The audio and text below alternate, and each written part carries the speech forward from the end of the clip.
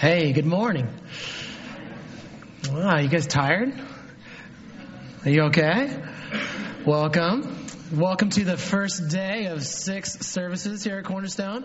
Hopefully you all figured that out and didn't show up for the last one or the next one. We've had some fun with that this morning. We're super glad you guys are here. My name is Ryan. I am the high school guy here at the church. Lynn is out of town. Funny how that works on the first day of 6 services. Kind of weird, but he just couldn't make it. So came to him a while back and said, I got this idea. I think it'll fit in this escape series we're doing. What do you think? And he's like, perfect. It'll land great right here. And I'm like, okay, cool. So he let me take the first day. So we're having some fun. Glad you guys are here. We're going to talk a little bit today about escaping some lives that are a bit burdensome, some lives that are a bit hollow sometimes, a bit shallow sometimes, more so some lives that we're living right now that we wish we weren't, that we see a better life and we're going after it. And so today's the last day of the Escape series. I'm sorry to say that we'll have to say goodbye to the towers and the fences and all that fun stuff. And it'll be a whole new world here at Cornerstone next Sunday. So come check it out. And hopefully we'll have those roads paved. Sorry, ladies, if you had the high heels trying to maneuver through that dirt over there. I'm sure you made it okay. If you didn't, you're probably still out there. But glad you're here, just being goofy. Today, we want to close out the series, but we really recognize that we've called the series Escape. And really, the truth is that for some of us, some of our lives, we have some stuff that you can't escape from in 4 or 5 weeks. And so really today is the end of the series, but really it can be for a lot of us in here the beginning of a journey for a lot of us. Maybe it started last week. Some of us stepped into a relationship with Christ last week after Ron's message. During at some point you just said, that is true and I want that for my life. What a cool message it was. I mean, Ron is such a gifted speaker. Is anyone agreeing with me, Ron? Yeah, seriously. Yeah, he does a great job of allowing people the opportunity to see the offer on the table. But for so many people, we hear the offer on the table and we kind of just leave it at that. We say yes to the offer, and then sort of Christianity, our Christianity anyways, is really cool. I'm heading to heaven. I've figured that out. I'm on my way. I'm heaven bound. But it really is so much more than that. That's why we do church every Sunday. That's why we have small groups. That's why Paul wrote this letter to the Galatians. So if you flip to Galatians, and we're going to be in chapter 5 starting out.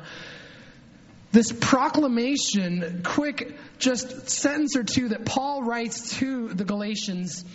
By the way, the Galatians are a church. They are a group of believers. And so this letter was written to believers in Galatia, who've had some time to sort of live out the Christian life a little bit. They've had some time to go through some struggles, and some of them have, sort of gone back to a way they used to live. Some of them, he talks about, have not stood firm in their faith. So check this out. Galatians chapter 5, verse 1. It is for freedom that Christ has set us free. It is for freedom that Christ has set us free. Okay, sounds kind of redundant a little bit at first, right? It sounds sort of like the same thing twice, but you'd assume, someone's setting me free. It's for freedom. You're with me? You're free if you're experiencing freedom, right? And vice versa. He says, so it's for freedom that Christ has set us free, by the way. So currently we are free. Christ has set us free. Stand firm then, and do not let yourselves be burdened again by a yoke of slavery. The whole thing, it is for freedom that Christ has set us free. So stand firm and do not let yourself be burdened again by a yoke of slavery. Really quick, what he's saying here, the implication of this verse is that you and I in this Christian walk can step into this relationship with Christ and in that moment be free. And at some point in our journey, be experiencing freedom. Have lives of freedom from the things that we once lived for, and some things that really just had us tied up, that were strangle holding us in the life of sin. We're free from those things.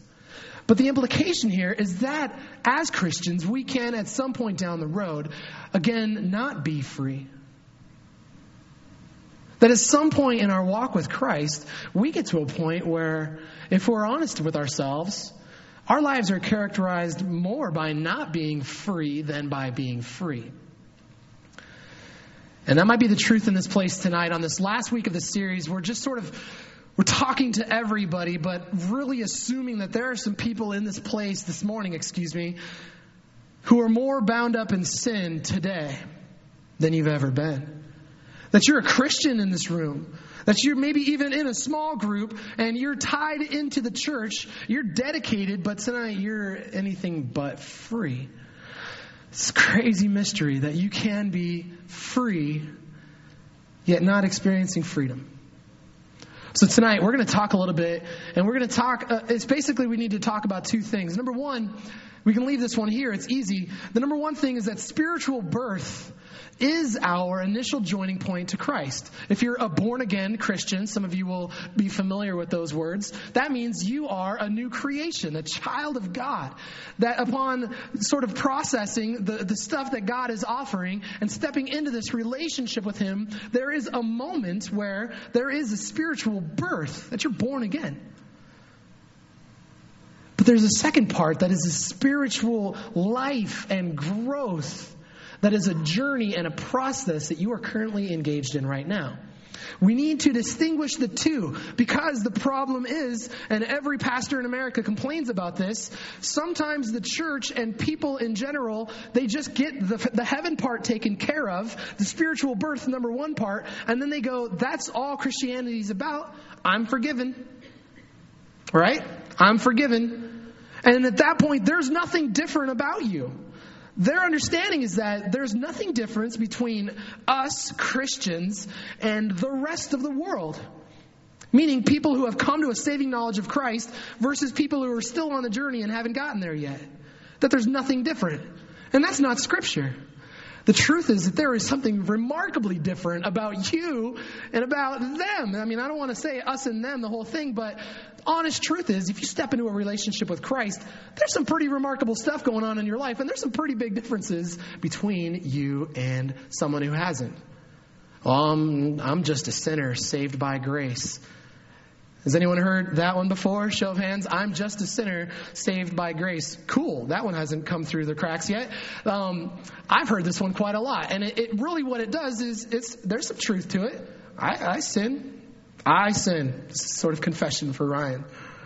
And I am saved by grace. But people who say I'm just a sinner saved by grace aren't really surprised when they sin. Because they're just sinners, right? It's not a big surprise when I sin. I'm not surprised, and I'm not even that upset because I'm a sinner. Duh. Of course I sinned. I'm a sinner. But thank God I'm saved by grace. And it's a lie that has infected the church. And it has taken away from the fact that you and I are children of God.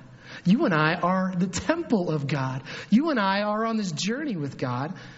And He is concerned with our life today. He's got plans for heaven. It's going to be good. But He's concerned with today, and I think we are too. Because we've got to leave this place today, and we've got to go live this Christian life. Because we're going to be alive for a while, most of us. And today matters. And it matters to Jesus as well. That's what this series is about. If the Escape series was simply about escaping hell or something eternal, it would have been 1 week, it would have been last week what Ron said. But instead, it's much more, and it's these 5 weeks, and it's going to take you the rest of your life on this journey with Christ. So we're gonna go after it tonight. In John chapter 11, if you just go to the left, not too far, it's the brand new Testament. That's funny. The New Testament, it's brand new. It might be to some of you. That'll be fun. It's the brand New Testament. I rewrote it. It's much, much worse. Here we go. John chapter 11, verse 1. We'll just kind of skip through part of this, but let's lay the story out. Now a man named Lazarus was sick. He was from Bethany, the village of Mary and her sister Martha. This Mary, whose brother Lazarus now lay sick, was the same one who poured perfume on the Lord and wiped His feet with her hair. So the sisters sent word to Jesus, Lord, the one you love is sick. They're sending word to Jesus because, this is chapter 11, in the first 10 chapters, Jesus is doing some pretty remarkable stuff. Jesus is healing some people. Jesus is doing some miracles. People know if something's wrong, Jesus can fix it. And Lazarus is actually friends with Jesus. They know each other. The story implies that they're not just, passing sort of acquaintances. It's actually a pretty cool relationship they've got going on. And you know that he knows Martha and Mary. Verse 4, when he heard this, Jesus said, this sickness will not end in death. No, it is for God's glory, so that God's Son may be glorified through it. Okay, so there's something cool coming, basically. Let me translate that. Jesus loved Martha and her sister and Lazarus. Yet when he heard that Lazarus was sick, he stayed where he was 2 more days. What? This is your first time reading the story. For most of us, we're familiar, but you're kind of going, they need you. Like, can you imagine if the ambulance stopped by Starbucks on the way to picking you up when you had a heart attack? Like, it's kind of the same thing going on here. He's sick, he's dying, and Jesus for 2 days does who knows what. They don't tell us. And it perplexes everybody. Where in the world is Jesus? He's late. Skipping on down. Verse 11, our friend Lazarus has fallen asleep, but I am going there to wake him up. And his disciples, quick-witted, Lord, if he sleeps, he will get better. Jesus had been speaking of his death, of course. But his disciples thought he meant natural sleep. These are the men that changed the whole world right here. So then he told them plainly, Lazarus is dead. And for your sake, I'm glad that I was not there so that you may believe. But let us go to him. Verse 17. On his arrival, Jesus found that Lazarus had already been in the tomb for 4 days. He's late. 4 days dead. Bethany was less than 2 miles from Jerusalem, and many Jews had come to Martha and Mary to comfort them in the loss of their brother. When Martha heard that Jesus was coming, she went out to meet him, but Mary stayed at home. Lord, Martha said, if you had been here, my brother would not have died. Technical term for what just happened here is guilt trip. If you had been here, my brother wouldn't have died. But I know that even now God will give you whatever you ask. Jesus said to her, your brother will rise again. So Jesus sort of gives the end of the story away here a little bit. Everyone's bummed out. Everyone is mourning. There are people that have come to visit Martha and Mary, and they're mourning the death of Lazarus. He's dead. Nobody else knows the end of the story but Jesus. So we're at a memorial service. Those aren't fun places to be. This is where Jesus is in this moment approaching. Verse 32. When Mary reached the place where Jesus was and saw him, she fell at his feet and said, Lord, if you had been here, my brother would not have died. Second time, guilt trip, heavy moment. When Jesus saw her weeping and the Jews who had come along with her also weeping, he was deeply moved in spirit and troubled. When Jesus saw her weeping and the Jews who had come along with her also weeping, he was deeply moved and troubled in spirit. And this is such an odd thing to me, because if you've read ahead in the story, like Jesus has in this moment, he knows what's coming. He knows what he can say in this moment. But what does he say? Nothing. Instead, in verse 35, Jesus wept. No words, no advice, no verse. If anyone knows a great verse for this moment, it's Jesus. If anyone knows the right words to say in this moment, it's Jesus. If anyone knows what to say, God's in control. You've just got to trust that. God's in control. He has a better plan. You've heard him. All the lines people give you when something in your life crumbles. And they've got advice. And they've got a verse. Am I allowed to say that? That's a bad idea most of the time. Jesus had the words to say, if any of us do, and he had none to say. Now, this is really just a precursor to our story tonight, but I have to stop here so you can see the heart of our Savior. This is a powerful teller to the heart of our Savior. He sees them mourning. He sees Mary and Martha mourning, and he loses it. The God of the universe, the guy with the plan, the one who's already sort of spoiling the end of the story, he could have said a million things to make her, comfortable or whatever, but he cries. He weeps with her. To me, that's amazing, because some of us have a picture of God in this place that is of some far off, not empathetic, way out there, bulletproof Savior who saved us, thank you, but really isn't too concerned about everything else. Sure, he's got answers, but really he's too big and he's too much to worry about little old me. And if that's your picture of God, you've got the wrong God.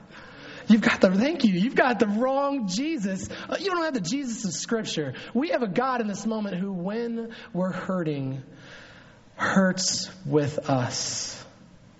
That's beautiful to me. It's just amazing to me. But it's not the end of the story by any means. We could talk about that for a few more minutes, but here it is, verse 38. Jesus, once more deeply moved, came to the tomb. It was a cave with a stone laid across the entrance. Take away the stone, he says. The Lord said, Martha, the sister of the dead man, by this time there's a bad odor, for he has been there for 4 days. Then Jesus said, did I not tell you that if you believed, you would see the glory of God? So they took away the stone. Then Jesus looked up and said, Father, I thank you that you have heard me. I know that you always hear me, but I said this for the benefit of the people standing here, that they may believe that you sent me. When he said this, Jesus called in a loud voice, Lazarus, come out. The dead man came out, his hands and feet wrapped with strips of linen and a cloth around his face. Jesus said to them, to the people standing by, take off the grave clothes and let him go. Verse 45, therefore many of the Jews who had come to visit Mary and had seen what Jesus did put their faith in him. So they saw what happened and they went, that has got to be God. Tonight, we're so familiar with this story that's dangerous. Dallas Willard, an author, actually said that familiarity can breed unfamiliarity. Meaning that we can be so familiar with something that it completely loses its value, that it completely loses its meaning. The point of this story for a lot of us in this room is Jesus raised a guy from the dead. And I think if we treat this story, which by the way is not a Sunday school story. Let's stop for a moment and just say this. This book was written when these people were still around. So the book of John, written by John, was written at a time when these people are very familiar with the story, and some people who were there were still alive and were still communicating this story to their grandkids and to their kids. This story doesn't exist. This story doesn't survive if it's not true. But for a moment, let's look deep into the story. Let's look at the story, kind of stare at it for just a second. We won't argue about the accuracy of the reliability. That's a different series. But let's treat this as a metaphor for a moment and see if there's anything in here that's true still if you're skeptical. Number one thing, nothing is impossible with God. The first thing you've got to hear tonight, and the first thing you need to remember, is that nothing is impossible with God. Yet again, another cliche statement here at Sunday morning. But the truth is that we don't believe that, even though intellectually we believe that, because I know this is true. Not because I know you or I've heard too many stories, but here's what's happened the past 4 or 5 weeks. We've had 4 weeks or 5 weeks of series where Lynn and Ron and I have taken the stage and said that there is freedom in Christ, and you are in Christ, and Christ is in you, so you're free. And this life is for you, and the things that are you're in front of you that you need to overcome, completely conquerable. But for you, some of you, you've left this place, and before you've gotten to your car, you're processing the message you just heard, and the voice in your head is telling you over and over and over again, this one's not for you. You've heard this message before. You've prayed that prayer before, but this one's not for you. You're outside of the window of opportunity in the Escape series. Your stuff is too much. Your baggage is too big. Your story is too dirty. Your life is unrescuable. And you can't have this one. I'm sorry. And you're actually going to believe in this place this morning that some people are going to hear from God in this moment, and they're going to chase after freedom, and they're going to find freedom, and you're going to believe that God is going to do an amazing work in some people's hearts in the row next to you, but not yours. Because somehow you're outside of the opportunity, and it's a lie. And we've got to know that it is a lie. It is an absolute lie. And it comes from the father of lies. That voice in your head that says this is going to be a part of your life forever is a lie. A lie. We have to stop believing lies in this place. And we have to stop believing that it's too late. There's a line in here twice. Remember, Mary and Martha gave him the guilt trip, said to Jesus, if you had just come sooner, if you had just been here sooner, my brother wouldn't have died. If you had just been here sooner, everything would be okay. Some of us in this place are saying the same thing. If Jesus had just shown up sooner, everything would be okay. You with me? Are you tracking with me? Some of us feel like God is too late to our story. Some of us feel like I'm 45 years old. There's not a chance Jesus can save me from the last 20 years of stuff. The consequences are too much. The consequences are ruling my life. I've got stuff I'm just managing and I can't beat it. The truth of the story is that Jesus wasn't late. The truth of the story is this story got very good as soon as he showed up. Lazarus was dead for 4 days. He was in the tomb for 4 days.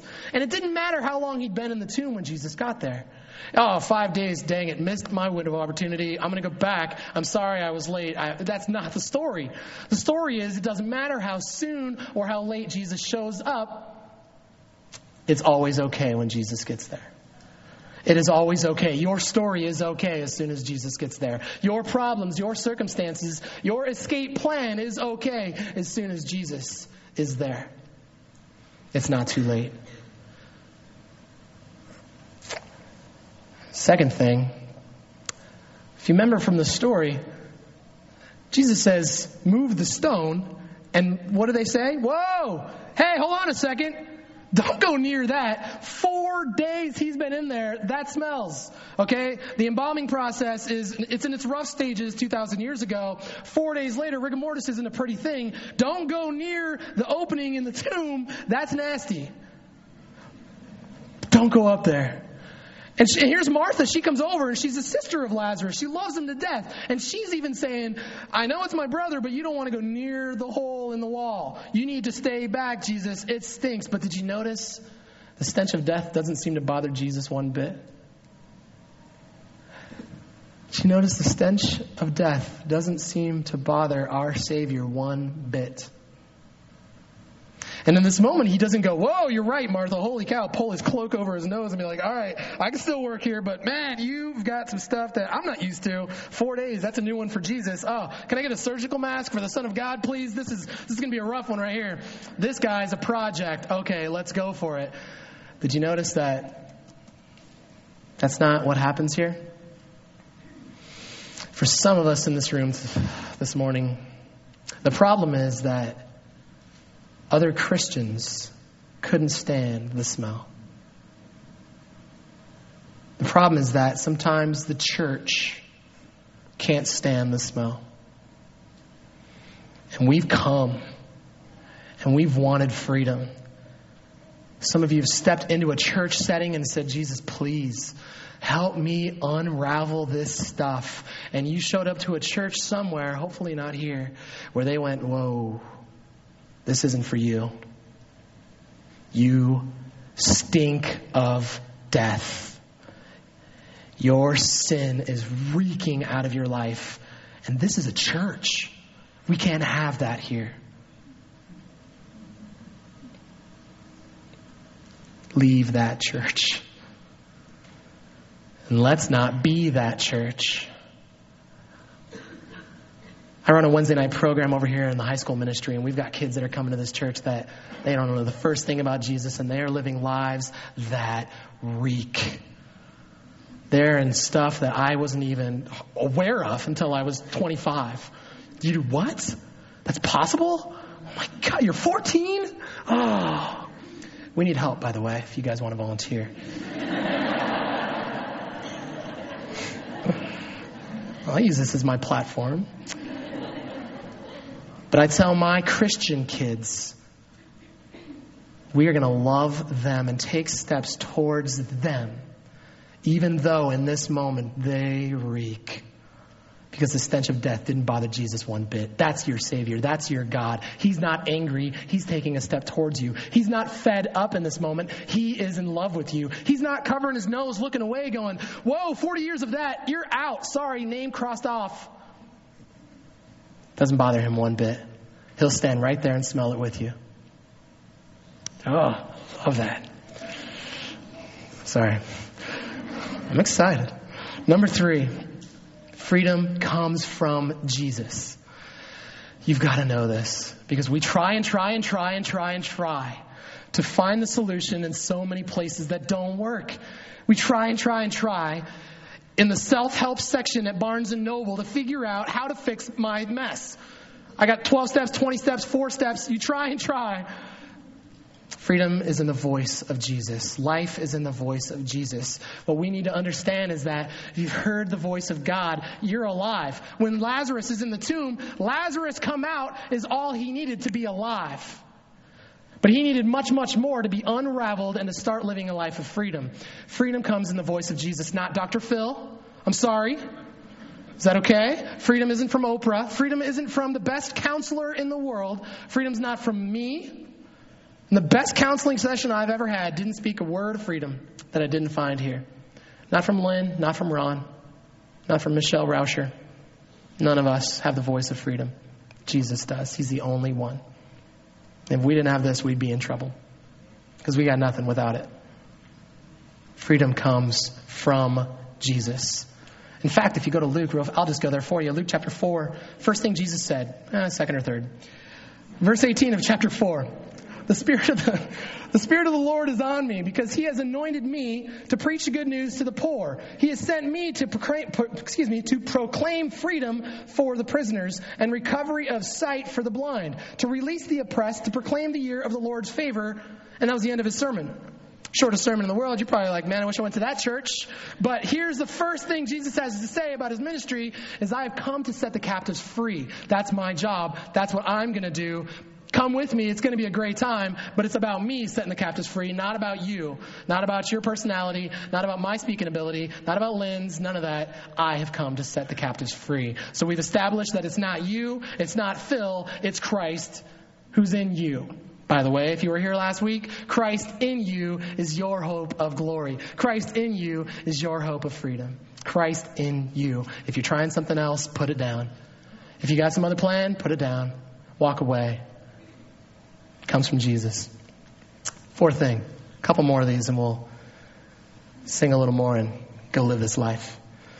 Before you can become unwrapped, you must leave the tomb.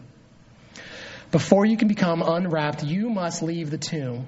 Now, I don't know if you do this, but when I'm reading something in Scripture, a healthy habit is to kind of put yourself right into the story. To put yourself maybe into the tomb in this moment. It's dark, so you're Lazarus right this moment. Picture this, cold and dark, and you're dead, by the way, so play with that one. You're dead, wrapped up, linen all around you in your burial clothes. You got the cloth over your face, laying on a rock in there, and all of a sudden, Lazarus, come out! Huh? Whoa. What is going on? Who are all those people out there? What is that? Good grief, is that me? Oh, I can't really move. Ron should have done this skit. He would have used that cool voice he does. It's always Swedish, Lazarus, but... But if you're Lazarus in that moment and you're dead for 4 days and all of a sudden alive and you're wrapped up in stuff and you hear Jesus and now you're alive and you're going, whoa, that was cool. I'm alive now. I think I was dead. Where was I? What in the world? Oh, it smells so bad. You're hoping the story goes like this. And if I'd written the story comic book style, here's how it goes.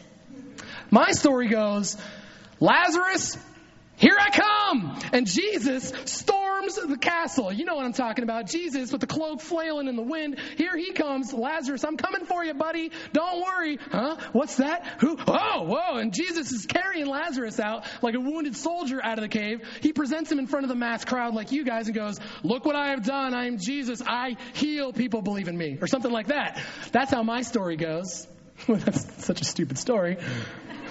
But that's not how this story goes.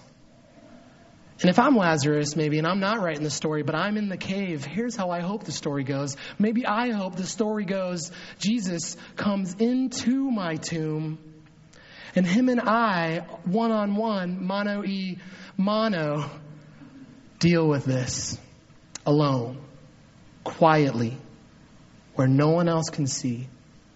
And that's not what Jesus does either. He's tempted, I bet you, Lazarus, to say, hey, I got some stuff that those people don't need to see or smell.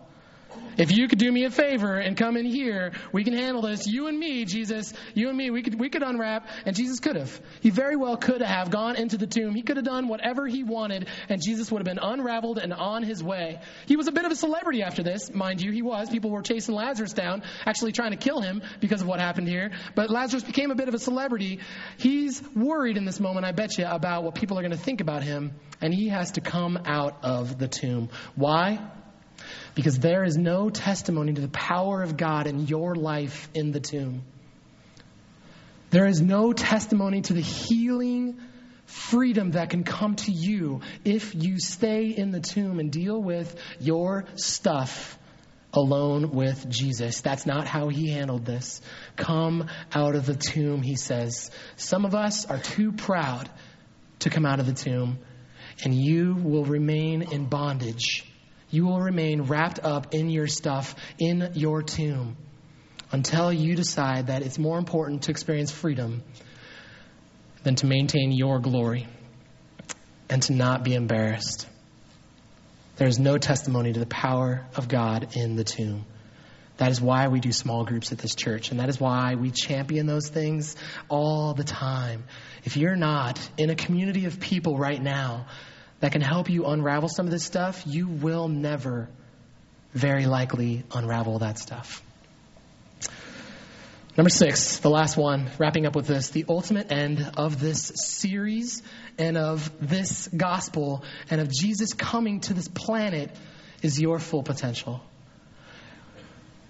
You understand? The ultimate end of this is that you and I would begin to live lives experiencing our full potential. What I mean is your potential in your families, and your potential in your relationships, and your potential at work, and your potential experiencing freedom can only happen through Jesus. And that is our ultimate desire, is that you guys would step into this relationship with him and leave behind the ways of the past, and that you and I would no longer manage our bondage.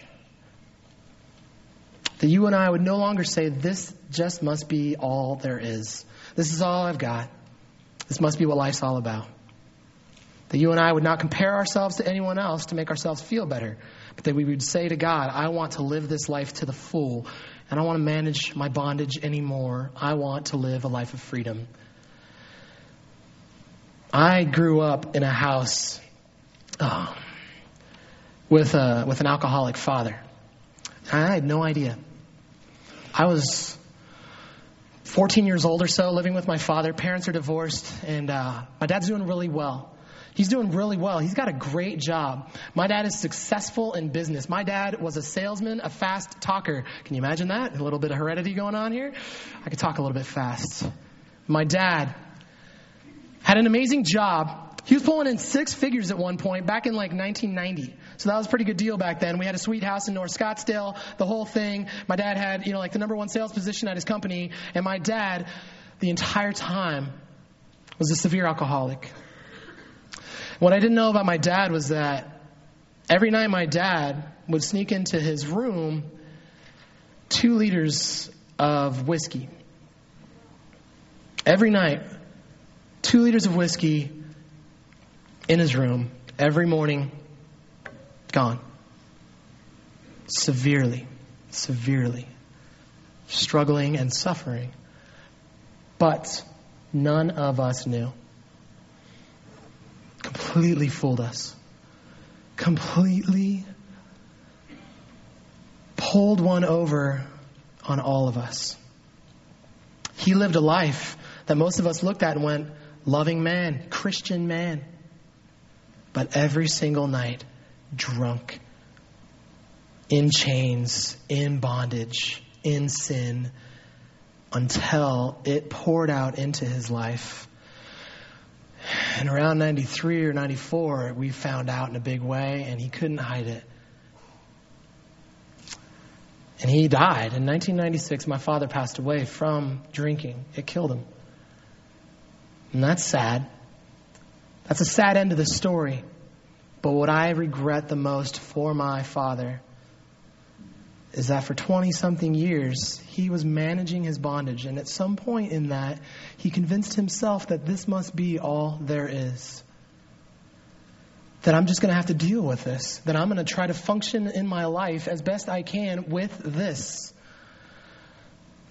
And some of us are doing the same thing. And it might not be alcohol, but in a room this big, I'm sure somebody in this room is sweating, and you feel like everyone's looking at you right now, and you're going, holy cow, why is he talking about this stuff? And it's because you've accepted the lie that that's what life is about. And you've accepted the lie that that's an impossible situation in your life. What you need to hear today, and what I've experienced in my life, coming through some crazy stuff, is that nothing is impossible with God. But you must leave the tomb for God to do something amazing and to unwrap you. Set your pride aside. Take 15 steps towards the small group table. Talk to your wife at home. Talk to your husband. It's time for Cornerstone, if we aren't already, to become a church that is so transparent and so honest about the stuff we're struggling with, because we're so concerned with God getting glory, which means our full potential is reached. That's how the story ends. God gets glory. That's how the story started. God's going to get glory. That's how the story ends. A bunch of people put their faith in Christ because they saw Lazarus' story, and Lazarus wasn't concerned with his pride. This is the end of the series, but maybe the beginning of a journey for some of us as we attempt to unravel. Let's pray.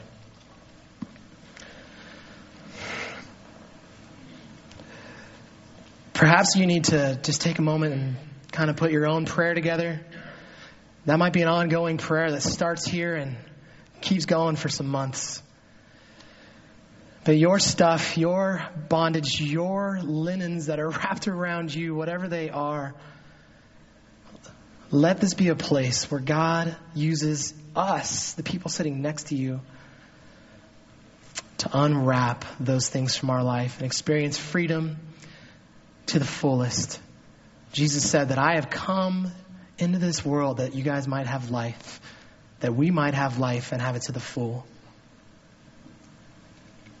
As you pray, we pray, Father, for the people in this room who have stuff. We pray that they would have the courage, God, to lay down their own agendas and hopes, whatever it is that's in front of them, in between you and them, that they put that down. Jesus, thank you that you are able to make us alive. Thank you for the cross, like that song. Let that be the song of our lives. But thank you that today we are progressing in freedom, and that one day we will be free indeed. We love you, Lord. It's in your name we pray. Amen.